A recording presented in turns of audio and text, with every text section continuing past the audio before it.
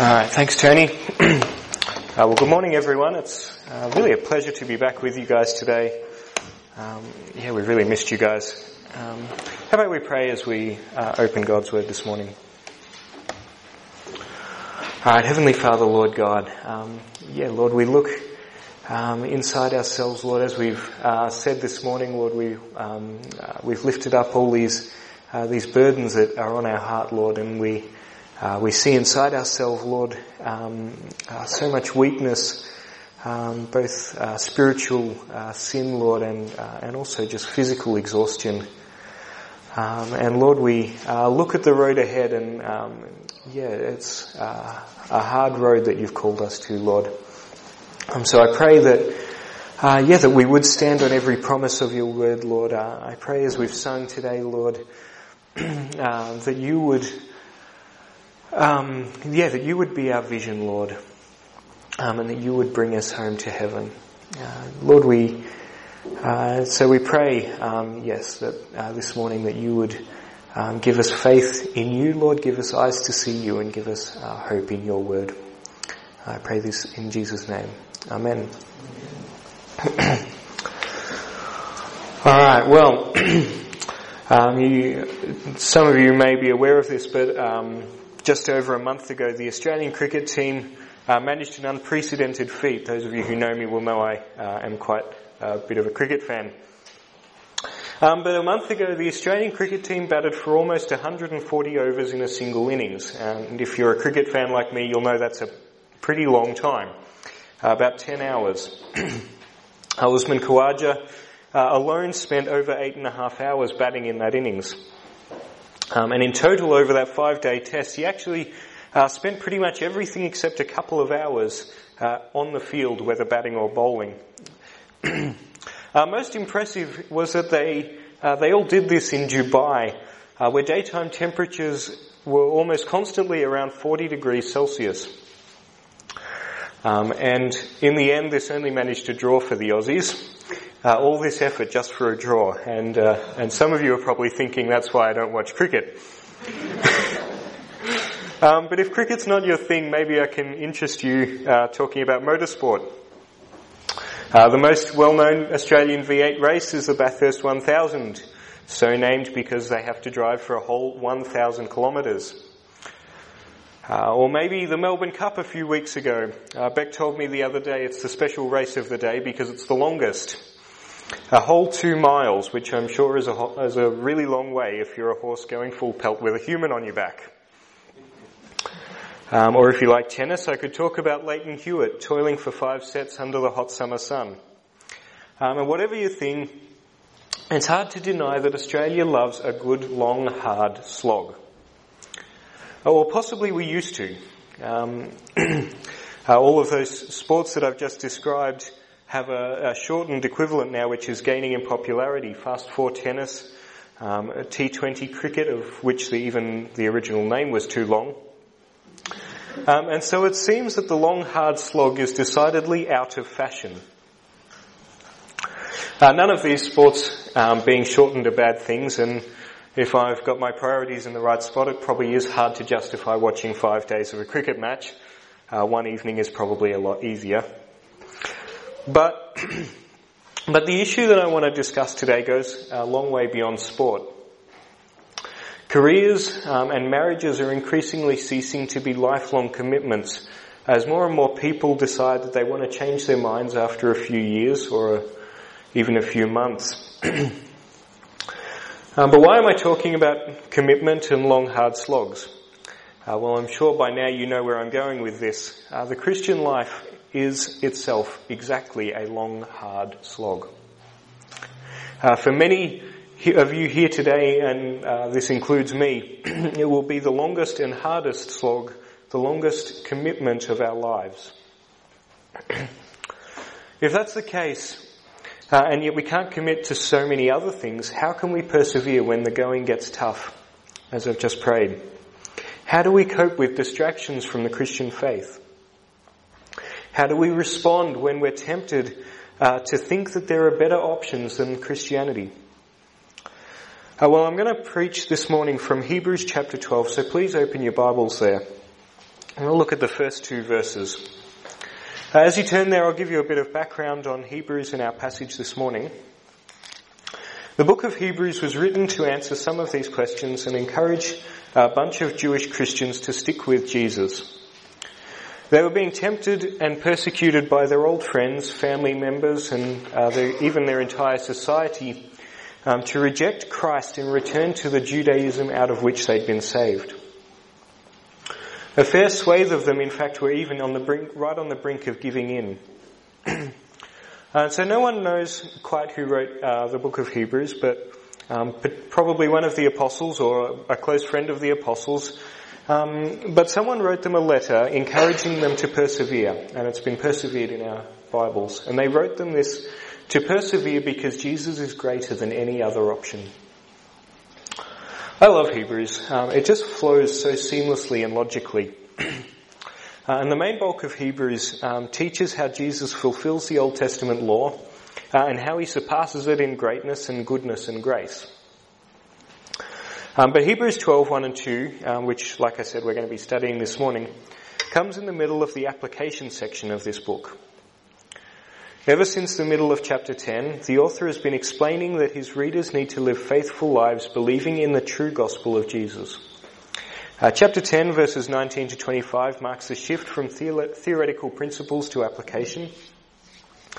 So he summarized in verses 19 to 22 of chapter 10 about how Christ has saved us and brought us to Christ, how he fulfills all the Old Testament means of relating to God.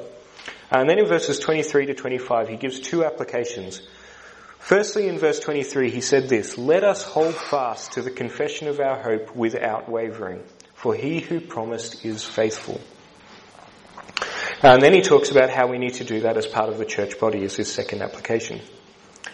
And so then for the rest of the book, he expands on each of those. And our passage, like I said, is part of the first application, how the Hebrew Christians need endurance. They need to have faith that lasts. So with that in mind, let me read Hebrews chapter 12, verses 1 and 2.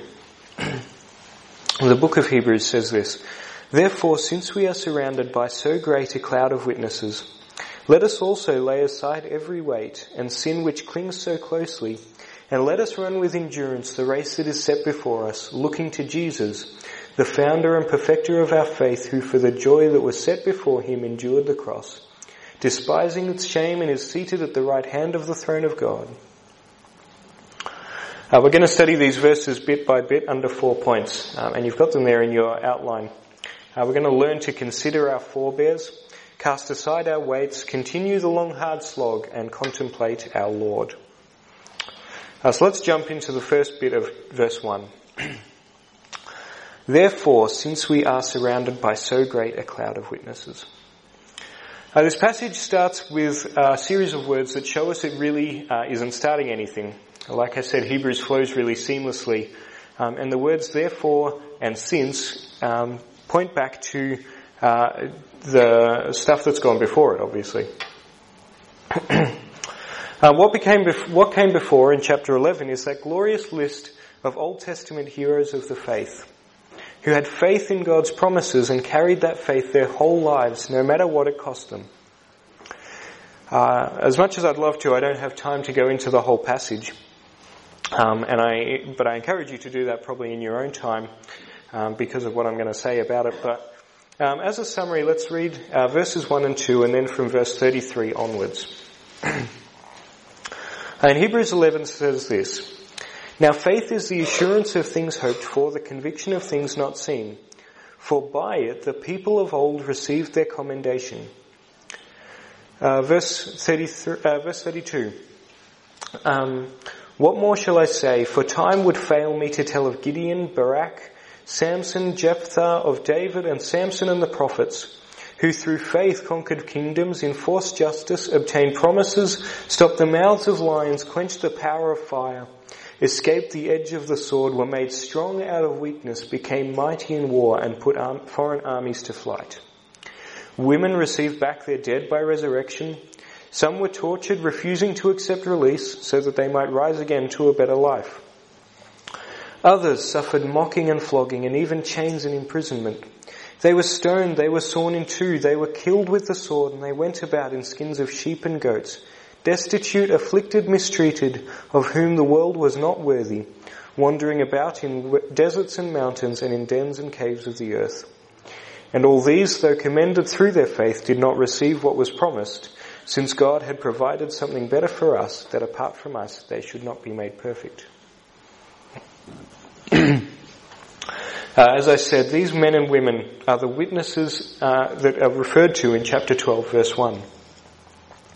Those saints of old and those whose descriptions I didn't read out are the ones who the author refers to when he says we are surrounded by so great a cloud of witnesses. There's so many faithful believers who have gone before us. So many, says the author, it's as if they're a cloud of people. And we have a similar saying in English. We might say it's a sea of people. It's what you refer to when you look out, and there's so many people that you can't make them out. They're so numerous. They're everywhere. But what are they witnesses to? Well, the New Testament uses this word to refer to eyewitnesses of something, so in a literal sense, evangelists or martyrs as well. In the New Testament, though, this is the only instance it's used to describe Old Testament believers. But even still, they were witnesses in many of those senses. They were witnesses in the sense that they attest to the power of faith in God and in His trustworthiness. They were evangelists in some form or another, all of them. And while not all of them actually died, they could still be considered martyrs in that all of them gave up their lives or a comfortable aspect of their lives in some form or another. But why bring them up here in verse 1? Thanks. Well, the verse tells us that being aware of their faith will help us endure. Why? Well, because we have the same faith. We are unified with the Old Testament saints in that we too have received God's promises and have been saved through Christ. In verse 40 of chapter 11 I just read out, it tells us that God planned that we would be saved in the same way and to the same hope that they were. It says God had provided something better for us, that apart from us they should not be made perfect. Now the structure of the sentence in verse 1 tells us that this is all background to the commands to endure. And that brings us to point 2, cast aside our weights. Let me read verse 1 again. Since we are surrounded by so great a cloud of witnesses, let us also lay aside every weight and sin which clings so closely. With the background of those witnesses from chapter 11, the author gives us the command to lay aside every weight.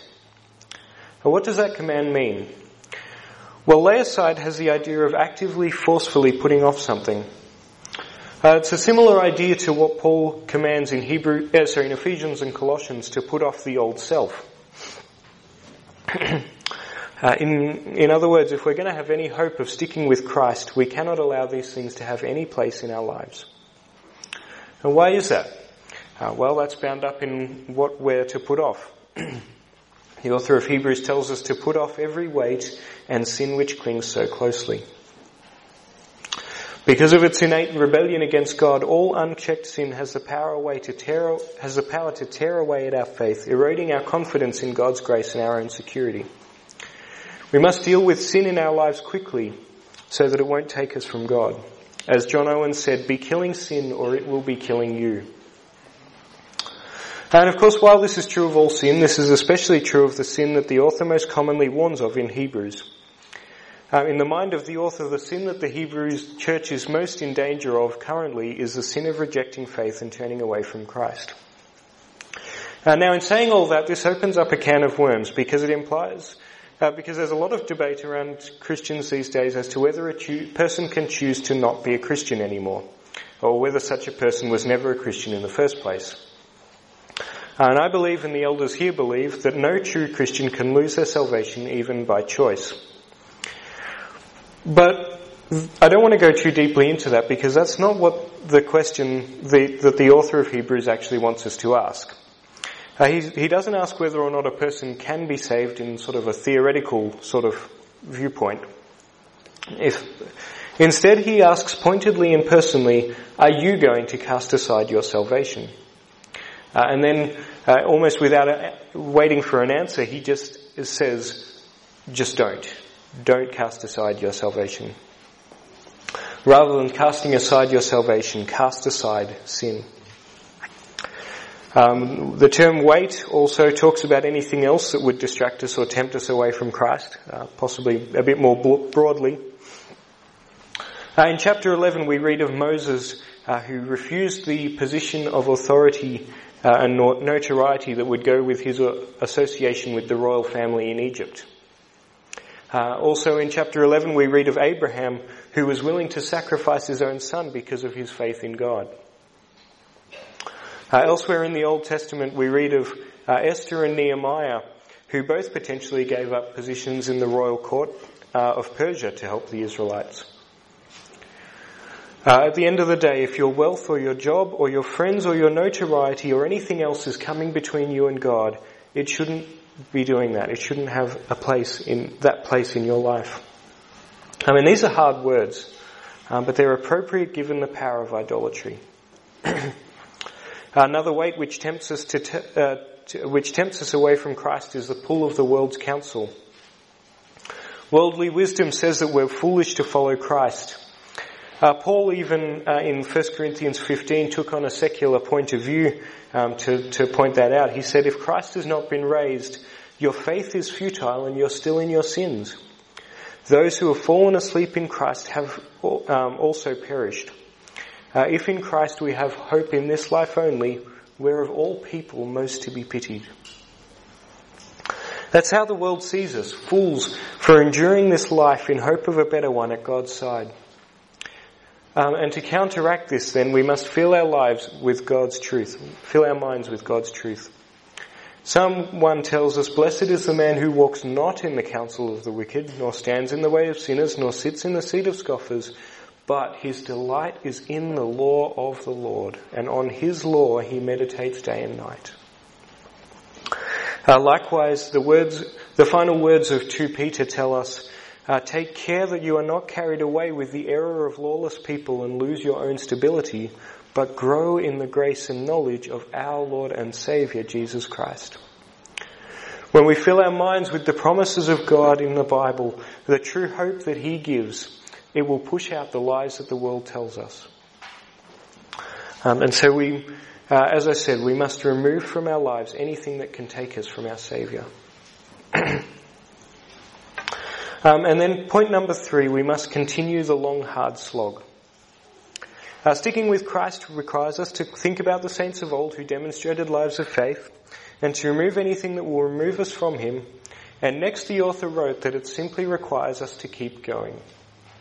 Let us run with endurance the race that is set before us. And this is a figurative command, of course. Running will not get us into heaven. And so what is this metaphor signifying?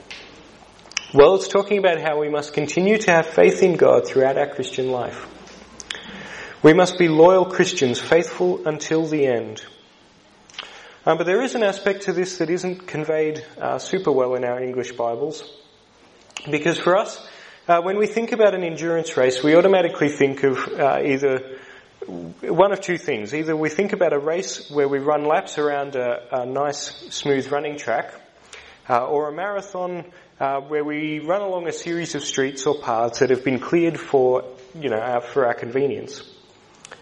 In 1 Corinthians 9, in fact, Paul talks about running a race, and the Greek word suggests the first one, the running track. In 2 Timothy 4, he uses a word which would convey something similar to the modern sort of marathon that I just described. But here in Hebrews, there's a different word for race.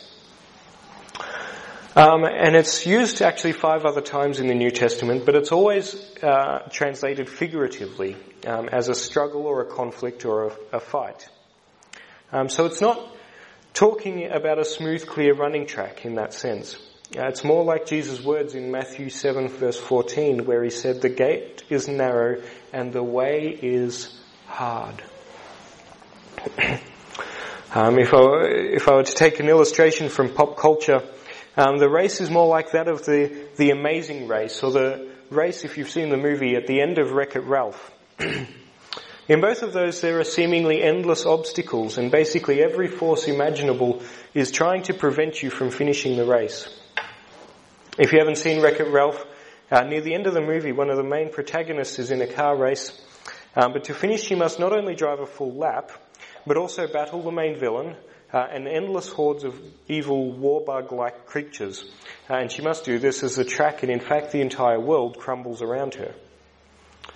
That's why all through this sermon I've been using the phrase a long, hard slog. The sort of race the author is talking about here is exactly that, a long, hard slog. That's why we need to run with endurance, the author says. Your translation might say endurance or perseverance or patience, but they all sort of say the similar idea. We just need to keep on going. We need to keep on keeping on. As best as possible, we need to keep pressing on faithfully in our faith in Jesus, even with the expectation that it may well never get easier to trust Him, with the anticipation that we may have to keep going for decades to come.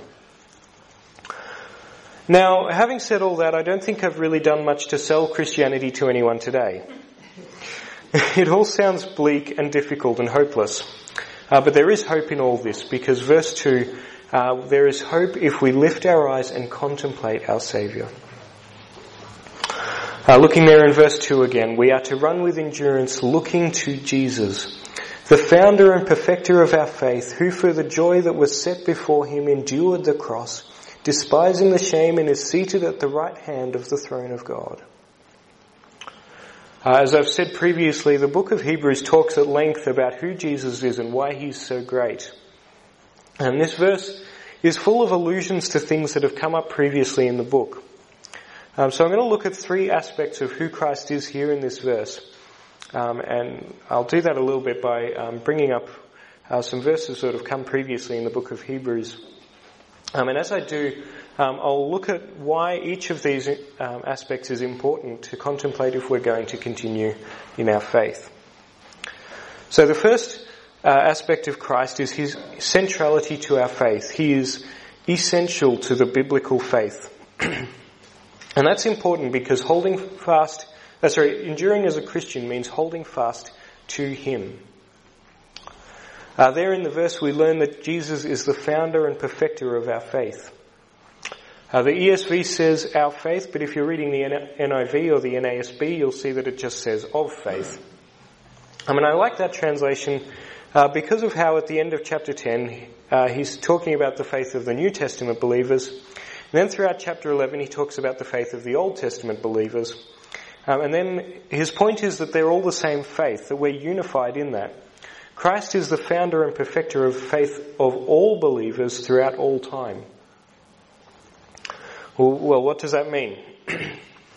Well, it's actually, they have similar, ideas of the way we would use those terms today. Founder is pretty much exactly what it sounds like. The idea is founder of a town or possibly a company in a modern illustration. Because founding a town, of course, is not something we're very familiar with in this day and age. But founding a business or a company isn't that rare anymore. Generally speaking, in the end, the founder of a company is central to it. The founder may have invented the signature product, or they may have just been the first to do a certain thing, or even in a certain place. But eventually, usually they come out as the boss that everyone reports to. The entrepreneur usually ends up as the CEO. Founding a town, is kind of similar in that the founder of the town is not just the first to live there, but usually they end out as the first to rule there as well, and they often end up getting heaps of buildings and places and schools and rivers and bridges and all that named after them as well.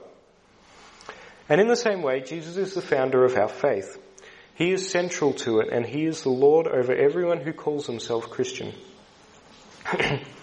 Likewise, perfecter simply means that Jesus completed the work. He saved us completely. And then these ideas, like I said, go together throughout the book of Hebrews. And they always point together to how Jesus is central and essential to the biblical faith. The opening verses of the book say this: Long ago, at many times and in many ways, God spoke to our fathers by the prophets. But in these last days he has spoken to us by his Son, whom he appointed heir of all things, through whom also he created the world. He is the radiance of the glory of God and the exact imprint of his nature, and he upholds the universe by the word of his power. After making purification for sins, he sat down at the right hand of the Majesty on high, having become as much superior to angels as the name he has inherited is much more excellent than theirs. That theme then continues throughout the book of Hebrews. In chapter 3 he says, For Jesus has been counted more worthy than Moses, worthy of more glory, than Moses, as much more glory as the builder of the house has more honour than the house itself. Christ is the builder, Moses is the house. Chapter 5 verses 9 and 10, And being made perfect, he, that's Jesus, became the source of eternal salvation to all who obey him, being designated by God a high priest. Chapter 8 verse 6, Christ has obtained a ministry that is as much more excellent than the old, as the covenant he mediates is better, since it is enacted on better promises. Over and over again, salvation has come about fully through Christ, and so he alone is our Lord. So the first reason we should look to Jesus if we are to persevere is that he is the essential centre of the Christian faith. We should contemplate our Saviour because persevering in faith ultimately means continuing in him. Now, secondly, we should look to him so that we will heed his example. Back in verse 2 of chapter 12, the writer of Hebrews intentionally uses the same phrases to describe Jesus' death as he has used to describe the Christian walk in verse 1. He says, we're looking to Jesus who for the joy that was set before him endured the cross. Set before and endurance are both mentioned, words that came up when we looked at that third point. And that tells us that Jesus suffered like us and that he had to endure like us. The writer said in chapter 4 verse 15 that Jesus has in every respect been tempted as we are, yet without sin. If Christ has been tempted like us, then we can look to him as an example. Jesus is the perfect example for us to follow. What a profound truth that Jesus suffered with us. Paul Grimmond writes in his book Suffering Well, he said, God created the world not only knowing people would sin and be condemned, not only knowing suffering and death would reign, but also knowing he himself would be involved in the suffering. He planned it, and he planned that his Son would be a part of it. Unquote. What an amazing mystery that God has planned before the foundation of the world, not just that you would suffer as a Christian as if he were some horrible sadist, but that he himself would suffer along with you. So look to him, look to your Saviour, the Saviour who came down into the trenches with his people. He came down from heaven to endure the worst kinds of pain and disgrace the world has to offer as he hung, scourged and beaten, mocked and humiliated, dying for other people's crimes. Christ endured, and so can you, by his strength. But you don't have to endure without hope or without help, because thirdly, your Saviour is now on the throne. Here is the third reason we should contemplate our Saviour, so that we will hope in his exaltation. Jesus, verse 2 says, having endured the cross, is now seated at the right hand of the throne of God. This is the fifth time this concept has come up in Hebrews. Out of the previous four, twice it is referred to Christ's authority, honour and glory. And as it quotes or alludes to Psalm 110, where God the Father says to God the Son, sit at my right hand until I make your enemies a footstool for your feet. Twice it also refers to Christ having completed his work on the cross. Like in chapter 10 verses 11 and 12, he's contrasted with the priests, Old Testament priests who stand at their service. It says, every priest stands daily at his service, offering repeatedly the same sacrifices which can never take away sins. But when Christ had offered for all time a single sacrifice for sins, he sat down at the right hand of God. And in this passage, the phrase implies both of those things, the completeness of Christ's work and his honour and rule. But since we've just talked a bit about Christ's finished work, I'll now focus on primarily on what Christ's exaltation means for us as we endure. So first of all, it gives us hope that there is a prize for completing the race. We see this also when it says that Jesus endured for the joy set before him. Christ received a prize for enduring. He received a prize of rule. And the Bible says that we will too. To each of Revelation's 7 letters to the churches, Jesus gives promises to the one who conquers or the one who overcomes. That's just another way of saying believers who persevere to the end. Let me read out a few of them. In Revelation 2 verse 7, Jesus says, "To the one who conquers I will grant to eat the tree of life which is in the paradise of God." Verse 11 of chapter 2, "To the one who conquers he will not be hurt by the second death." And I'll skip down to the final one in 3:21. Because of how it relates to this passage, Jesus says, "The one who conquers I will grant to sit with me on my throne, just as I also conquered and sat down with my Father on his throne."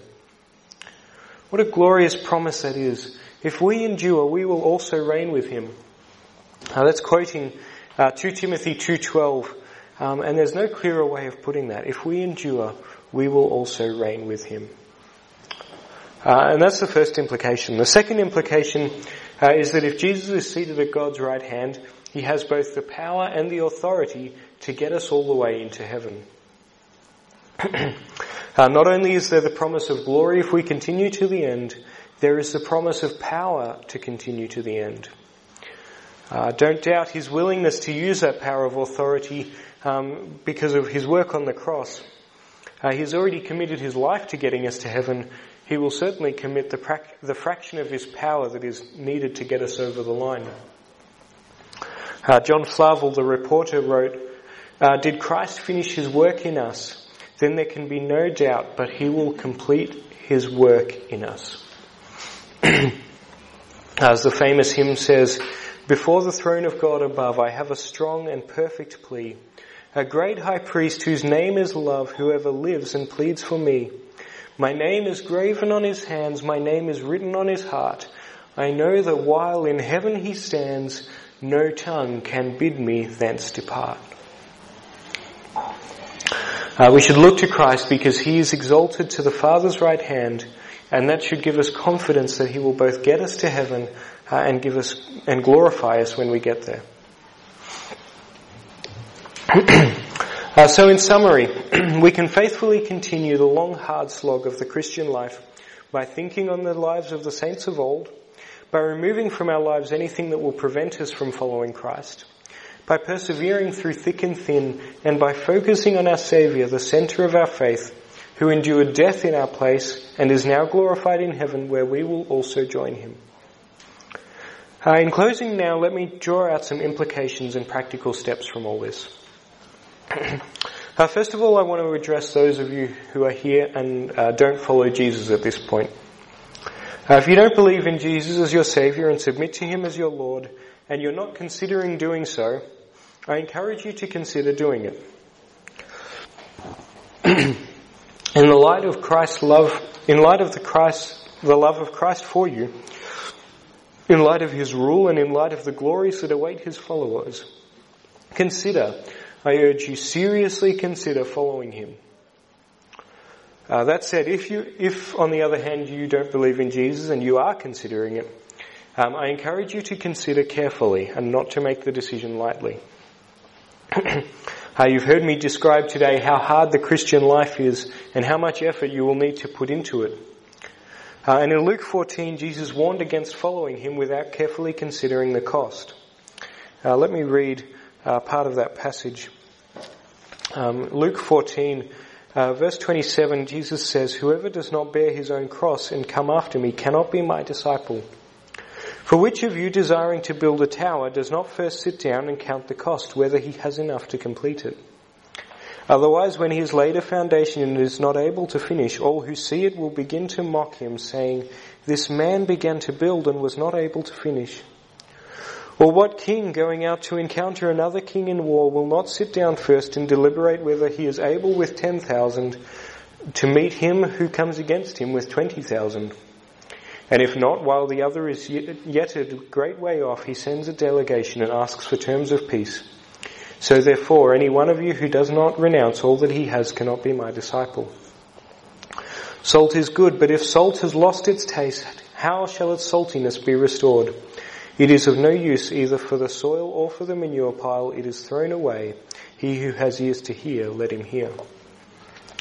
In the same way that it's foolish to build a house without the money to finish it, and it's foolish to start a war without the men to win it. And in the same way that salt is useless after it's lost its saltiness, it's foolish to decide to follow Jesus and turn back because you weren't able to see it through to the end.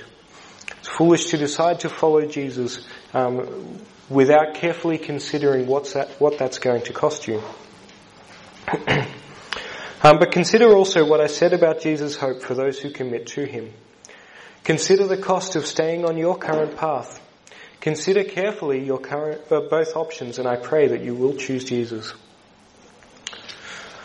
Now to those who do believe. It may be that you're here and you're burdened by the pain of this world. It may be that you're feeling the pull of the world to chase earthly things rather than Jesus. It may be that you're here and you're jaded from years of enduring as a Christian. Or on the other hand, you might be looking at the road to come and you're worried and disheartened by how long and how hard it's going to be. If that describes you, then I know how you feel. But more importantly, Christ knows how you feel. Let me reiterate some of those points about Jesus' example of endurance and the hope that is found in him.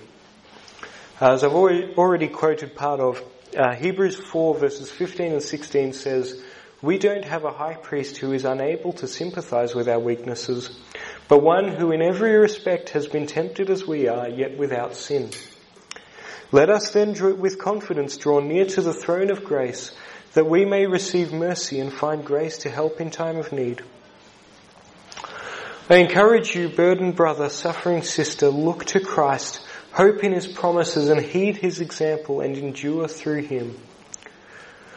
Some of you, on the other hand, might be finding the going relatively smooth. Sometimes it's not easy to be a Christian, but other times it actually really is. And of course, we all know that there's no promise that it will be easy, but sometimes God in his grace allows it to be. And to those who aren't tempted at this moment to abandon their faith for something easier, God says this: please love those who are doing it tough. In Hebrews chapter 10, it says that the church as a whole endured a hard struggle with sufferings. But not everyone was experiencing pain. No, the writer of Hebrews writes that some individuals were, quote, publicly exposed to reproach and affliction, and some were partners with those so treated. You may not personally be exposed to reproach and affliction, but some of those around you probably are. If you're in that situation, Romans 12 gives some practical ways you can love your brothers and sisters who may be doing it tough. It says this: be constant in prayer, contribute to the needs of the saints, and seek to show hospitality. Rejoice with those who rejoice, weep with those who weep. Live in harmony with one another. Do not be haughty, but associate with the lowly. Pray, says Paul, meet their needs, empathize, and do it all humbly. Well, that's all I've got for you today. And I'm sure there's nothing new here to many of you. So let me, as in closing, just reread from Hebrews chapter 10. I'll read verses 32 to 39 in full. It says this: recall the former days when, after you were enlightened, you endured a hard struggle with sufferings, sometimes being publicly exposed to reproach and affliction, and sometimes being partners with those so treated. For you had compassion on those in prison, and you joyfully accepted the plundering of your property, since you knew that you yourselves had a better possession and an abiding one.